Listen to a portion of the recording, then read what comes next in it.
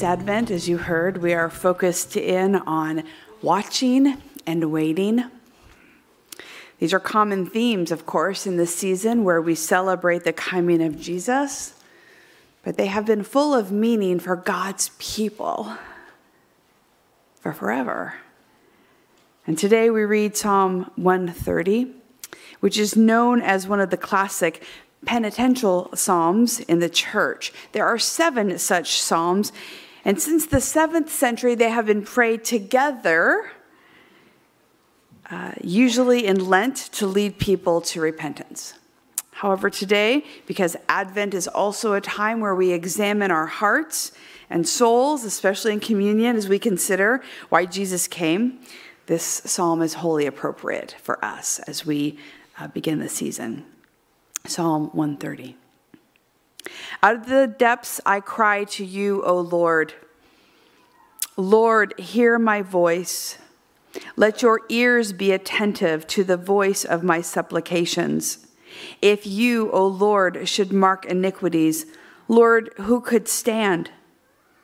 But there is forgiveness with you, so that you may be revered. I wait for the Lord. My soul waits, and in his word I hope. My soul waits for the Lord more than those who watch for the morning. More than those who watch for the morning. O Israel, hope in the Lord. For with the Lord there is steadfast love, and with him is great power to redeem. It is he who will redeem Israel from all its iniquities. The word of the Lord. This week, as I meditated on this passage of Scripture, I was intrigued by the idea of what happens in our souls as we wait. And it led me to think about where the intersection is of what we want and what God wants for us. When we think about prayer, Jesus taught us to pay attention to how our wills are aligned with God's will. And as we seek God in prayer, like we just did, for so many things, for healing and comfort, for people to know Jesus, for travel mercies, for our hearts to be stilled, for children and grandchildren, for opportunities for peace, for whatever it is that we seek the Lord for. We are asking for God to somehow intervene in how we see our struggles. Prayer encompasses more than just a few intersections with the Lord, doesn't it? Prayer is an act of trust. We trust God. We trust that he moves. We trust that he cares about our predicaments or the tangled webs of our relationship or the loss that we experience. Prayer is also an exercise in listening. The Spirit speaks to us in prayer. We learn how to hear God's voice, the dialogue that God wants to have with us. Prayer is also very much about waiting. Now, we might think that trust and waiting are the same things, but they are not.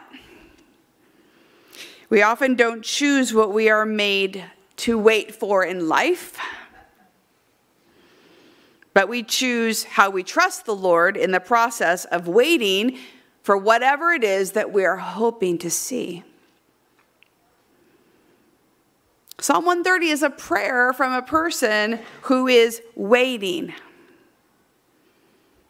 They have paused to engage with God. This is not the kind of prayer where they anxiously repeat what they want over and over.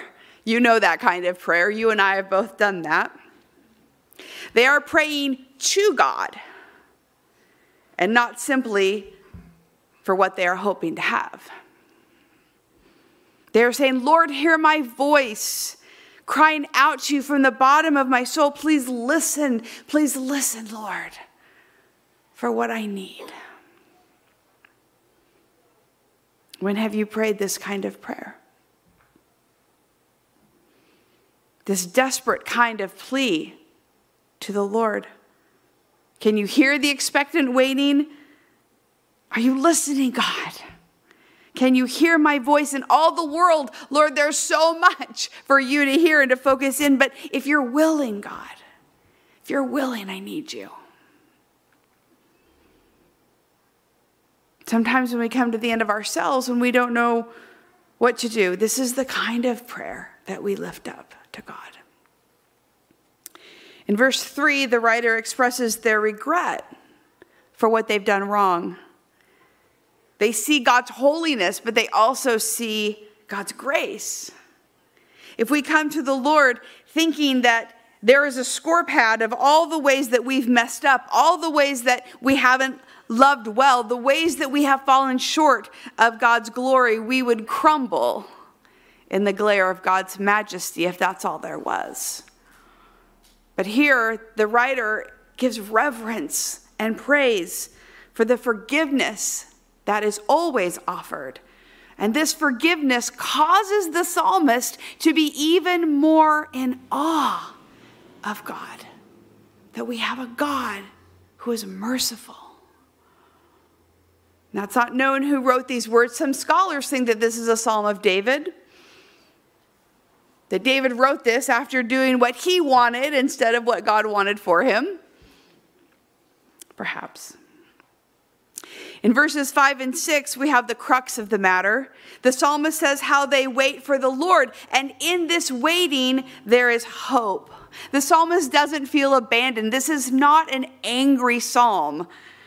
They are waiting for God to move in their life. There's a difference in waiting for something, though, and waiting for the Lord. They're not the same. We always have to learn to differentiate the difference. I can wait for something for God to do, something I specifically want God to do, or I can simply wait for God. Is there overlap? Of course. Do we wait for God to act on our behalf? Yes. But the author, I think, of this psalm is getting at the core of our spiritual lives. Nikki talked about it today. How we are made to simply be with God. Waiting for God to act on our behalf is agenda-driven, and waiting for God just to be with us is relationship-focused. How often do we just wait for God to be God with us? It's not wrong to ask the Lord for help. It's a good thing. But sometimes I wonder how much God just wants us to come and just dwell with him. Just be with him. Just to be content because he is with us. That we have the gift of being close to the Lord. God says, be still and know that I am. God says, I will be made known among the nations. He says, love me with all of your heart and your soul and your mind and your strength. Like a branch that is part of a vine, just abide in me, just stay with me, just be with me. I will be known by you when you seek me with all of your heart. This is what God wants. The one who came to dwell with us wants us to just dwell with him. So the author waits for the Lord's presence. Repeat in a line, more than those who watch for the morning. And we think about the times that we have to wait and watch for the morning in the middle of the night. Sometimes we keep watch for safety, sometimes for another person's well-being, for the sun to come up because we have to go and do something important. The writer is saying more than anything, more than any other reason that people watch and wait for the morning to come, the writer is watching for the Lord. Their desire is God and they don't want to miss him. Now, this kind of focus is not easy. To be still and wait for God without distraction.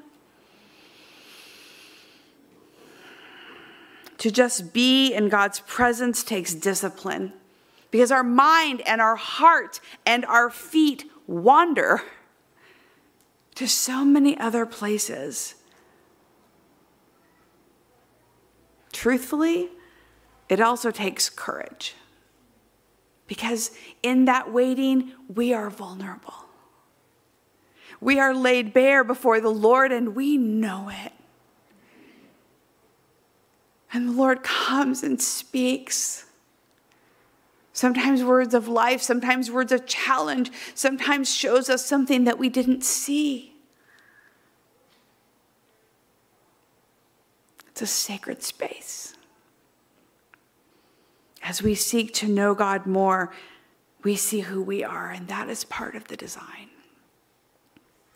In verse 7, the writer tells Israel to hope in the Lord, because in the Lord there is steadfast love. There is great power to redeem. Don't be afraid, the writer says, to come before the Lord. God will redeem his chosen people and everyone who calls on the Lord from their iniquities.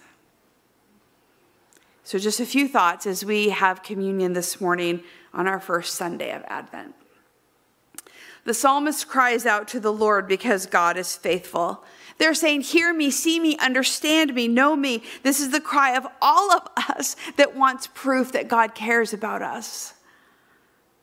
If today you're wondering if God cares about you, these are words of assurance. If God didn't care, none of us would be here. And the world that we live in would be a total wasteland of the worst parts of humanity. Psalm 130 is a prayer of someone who has had the experience of being loved by God and wants that assurance in the season that they currently find themselves in. So where would you seek assurance from the Lord today? Second, if God kept a record of all of our iniquities, if he kept score instead of offering grace, how would we even be able to stand?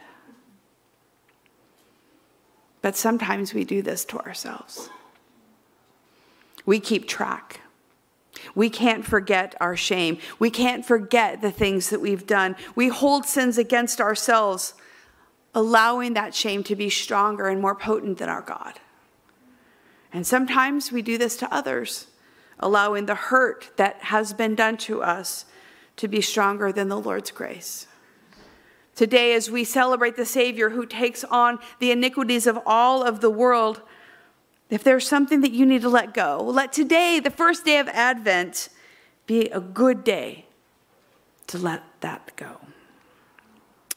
Third, in the season of Advent, I would encourage all of us to commit time daily, even just a few minutes, just seeking God for who God is and not what you want.